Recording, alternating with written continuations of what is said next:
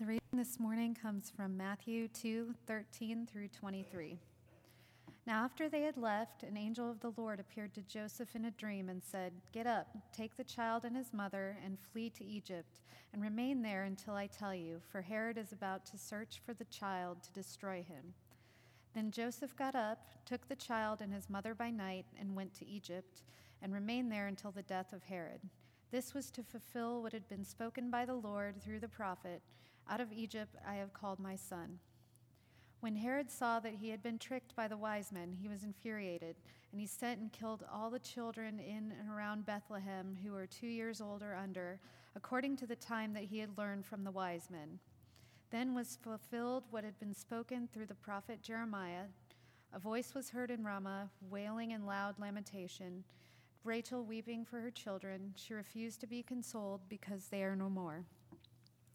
When Herod died, an angel of the Lord suddenly appeared in a dream to Joseph in Egypt and said, "Get up, take the child and his mother, and go to the land of Israel, for those who are seeking the child's life are dead." Then Joseph got up, took the child and his mother, and went to the land of Israel. But when he heard that Archelaus was ruling over Judea in the place of his father Herod, he was afraid to go there. And after being warned in a dream, he went away to the district of Galilee. There he made his home in a town called Nazareth, so that what had been spoken through the prophets had been fulfilled. He will be called Nazarene.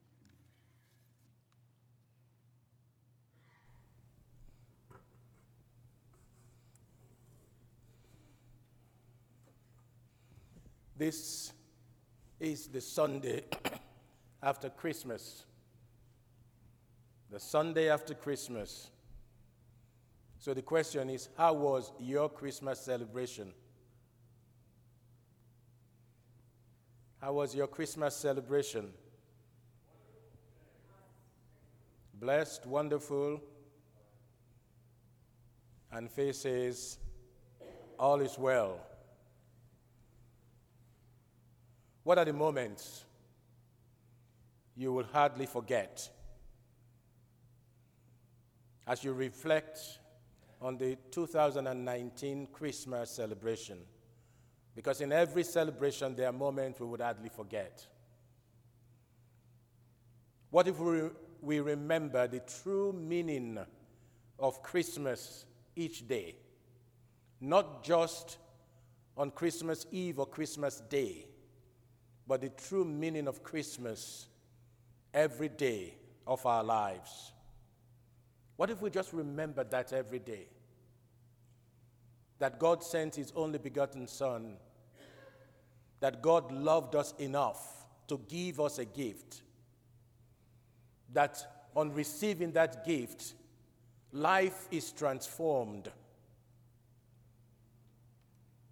Because the gift came to reconcile us with God the Creator.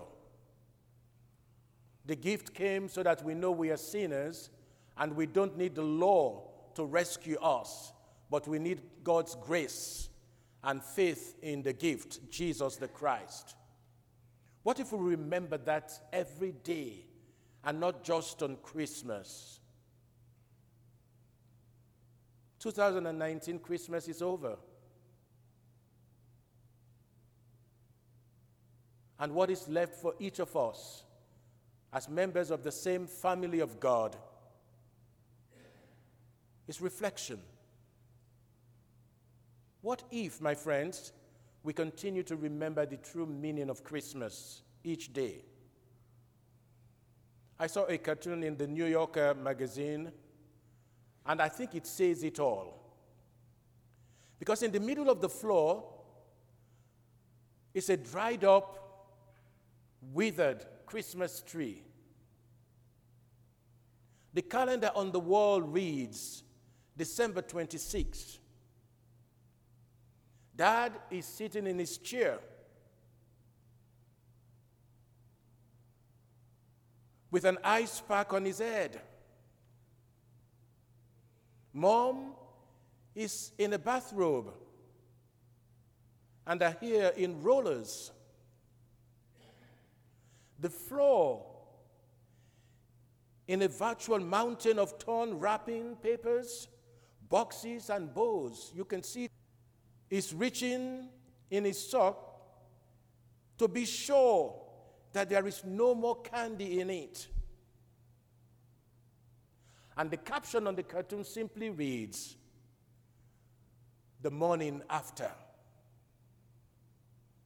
The morning after.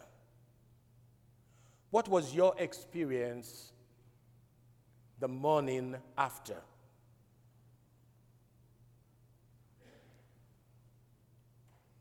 What was your experience the morning after? A number of years ago, when Lou Holtz was at the University of Arkansas, he was taking his team to play a ball game in Tempe, Arizona. The game was to be played on Christmas Day. And he was asked how he felt about playing a game on Christmas Day rather than being with his family. The coach, as you normally know, he answered questions candidly. He says, "I'd rather be in Tempe, Arizona. After all, once you've been to church, had Christmas dinner, and opened the presents, Christmas is the most boring day of the year." So once again, what was your experience the morning after? I can tell you what I experienced the morning after. I woke up, family was all around. We had breakfast.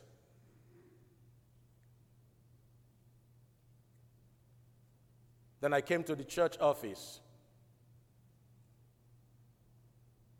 Then a little while in the church office, I picked up a poinsettia. I picked up the Christmas devotional. I picked up the communion kit because I was going to visit somebody. So I went to the VA hospital and visited someone. And after a while visiting, I left, came back to the office, spent a few more minutes or hours, and then I went home. And the time I went home, the family was not there. They had all deserted me. No, I knew the plan was to go out the morning after for at least to entertain the grandchildren.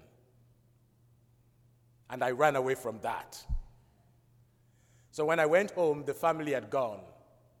And when they came, we had some family time. But that was me the day after. Oh, I forgot. I watched some football. But think about unhappy moments the day after.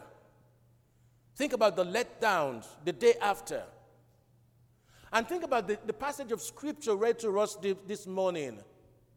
The letdown or the unhappy moment experienced by Mary and Joseph with their newborn child, Jesus the Christ. Because about 2 years after the earth was blessed with this precious gift from God, this is what the Bible says happened.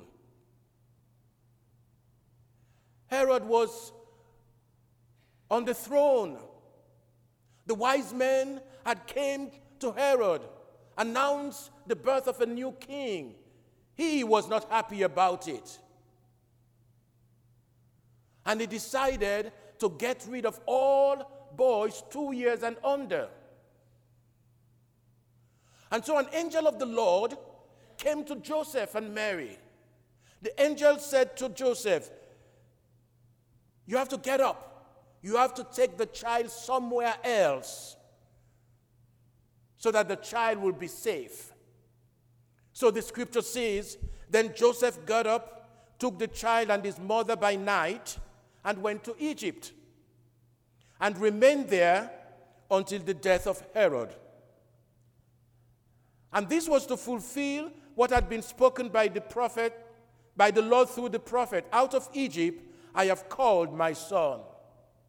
If you listen to the scripture this morning, that small passage of scripture, we have 3 fulfillments, 3 Old Testament fulfillments, and this is the first one.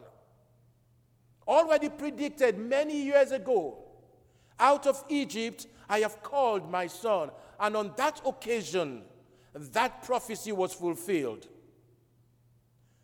And this is an experience no parent will even today. I mean, just imagine you have your little boy, which some parents go through even today in war-torn areas of the world. You have your little child, and somebody is after that child. And that was Mary and Joseph's experience the morning after. 2 years after the birth of Christ, somebody was after his life. And yes, my friends, they escaped to Egypt. And then came the execution of these little ones. Because Herod did not want a competition, somebody on the throne with him. Because the scripture says when Herod realized that the wise men have tricked him, he was not happy. He sent and killed all the children in and around Bethlehem who were 2 years old or under, according to the time that he had learned from the wise men. And then this passage of Matthew says, then was fulfilled what had been spoken through the prophet Jeremiah, a voice heard in Ramah, wailing and loud lamentation, Rachel weeping for her children. She refused to be consoled because they are no more. Fulfillment number 2 in the passage. It happened, my friends. God, the Creator, already knew what would happen after the birth of Jesus Christ. Mary and Joseph didn't know any of this at that time. But yes, we have fulfillment number 2. And of course, when Herod died, an angel of the Lord suddenly appeared in a dream to Joseph in Egypt and said, get up, take the child and his mother, and go to the land of Israel, for those who were seeking the child's life are dead. Then if you read verse 23, it says, there he made his home in a town called Nazareth, so that what had been spoken through the prophet might be fulfilled. He will be called a Nazarene. Fulfillment number 3 in this passage of Scripture. Everything about Jesus Christ is mapped out. Nothing happened by accident. Everything is laid out in the foundation of the world, my friends. All we do is to carry out the prophecy. My friends, God was with Joseph and Mary. And see how God helped Mary and Joseph and their... And then imagine the joy of childbirth. And then imagine the letdown in hearing that someone wants your child dead. For Jesus and his family, God came to their rescue. And I think that's good news. God came to their rescue. And my friends, when we experience letdowns or unhappy moments, what do? Mary and Joseph were looking up to God. What do we do when we experience letdowns, when we experience unhappy moments? What do? If you heard the voice of Sarah this morning, unhappy moment, with that young boy that she befriended, an illness that you don't wish on a 7-year-old boy. What do? Do you look inward? Do you look backward? Do you look outward? And I think at times we do all that. But this morning, I just want to challenge us. When we experience letdown, Yes, it's okay to examine inwardly, to go back and look at the history, but I would suggest to us that we look upward rather than downward, my friends. Because the scripture says in the book of Psalms, I lift up my eyes to the hills. From where does my help come? My help comes from the Lord, the maker of heaven and earth. So the challenge for us as Christians, just like Mary and Joseph, when there was a letdown in the family, they were looking upward. They were looking up to God to rescue them. It is important for every Christian to be convinced that God is good. It is important for every Christian to be convinced that God is good. And what's more, that God alone is good. My friends, God gives us himself, and he is our joy, the unspeakable, glorious delight of our hearts. David says of God, in your presence there is fullness of joy. At your right hand are pleasures forevermore. When we experience letdowns in this world, where do we go? I mean, these days you can go to the library and get all the self-help books. But let me challenge us as Christians, the morning after, the days after, the years after, you look up to God. You look up to God, my friends. The entire life of a Christian is summed up in these words: looking unto Jesus, the author and finisher of our faith. That's the Christian life. We are looking unto Jesus, the beginning and the end of our faith. The author and the finisher of our faith. You begin the Christian life by looking unto Jesus. There is no one else we can look up to but Jesus himself. And in the world in which we live in, you're going to be unhappy at times. You're going to experience letdowns at times. Who do you turn to? The challenge for us on this Sunday is to look up to Jesus, to turn to Jesus. To turn to Jesus. That's who I turn to. Many, many times. That's who I turn to. You finish the Christian life by looking unto Jesus, my friends. You start it by looking unto Jesus. You finish it by looking unto Jesus. You are born again by looking unto Jesus. There is no other way but Jesus' way, because he is the way, the truth, and the life. You live the Christian life by looking unto Jesus. I mean, that's who we look up to every day. That's the example for each of us. He is the only one who says, I love you unconditionally. And therefore you can pass that on to somebody else. Oh, my friends, you die as a Christian by looking unto Jesus. Remember, he's the author and the finisher of our faith. You are saved from guilt of sin by looking unto Jesus. You overcome the world by looking unto Jesus. You get your prayers answered by looking unto Jesus. You triumph over everything negative around you by looking unto Jesus. If you've not been doing that, my friends, take it as a challenge. As we come to the end of the year, look up to Jesus, my friends.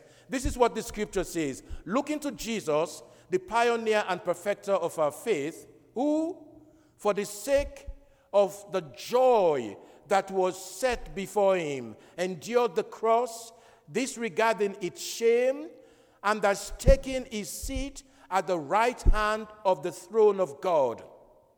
Consider him who endured such hostility against himself from sinners, so that you may not grow weary or lose heart.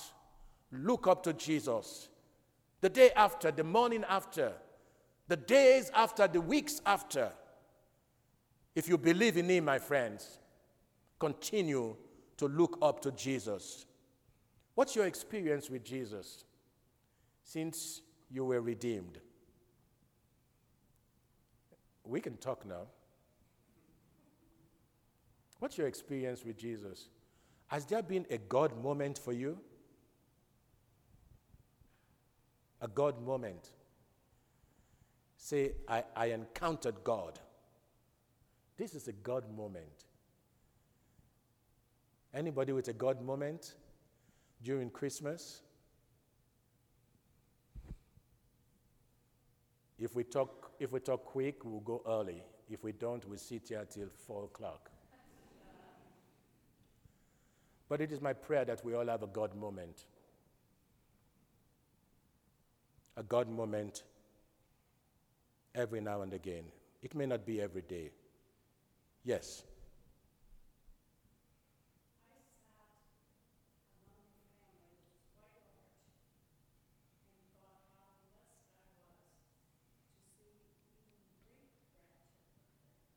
Amen. That's a God moment. That's a God moment. What's your God moment? This is the last Sunday of 2019. Let us share the God moments we encounter. What's your God moment?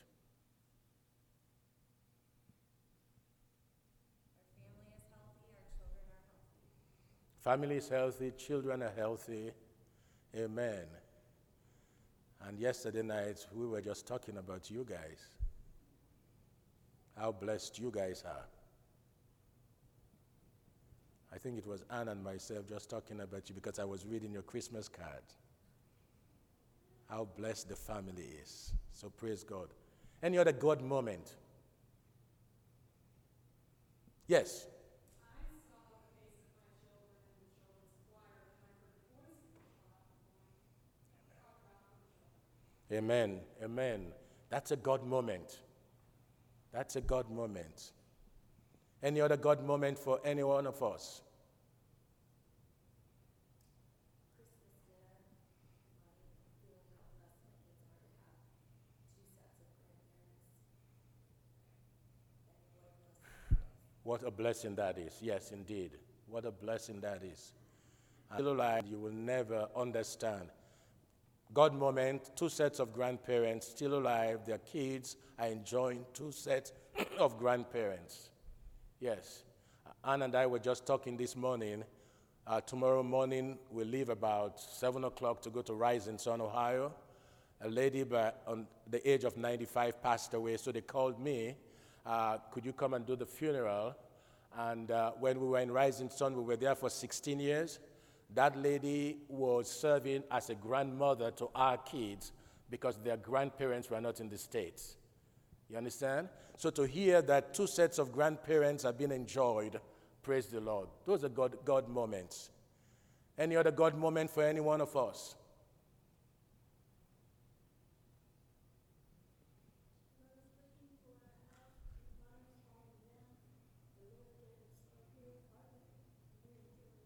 Praise the Lord. Praise the Lord. God came to the rescue. Church, any other God moment? Because there should be God moments among us who are Christians. Any other God moment? Yes.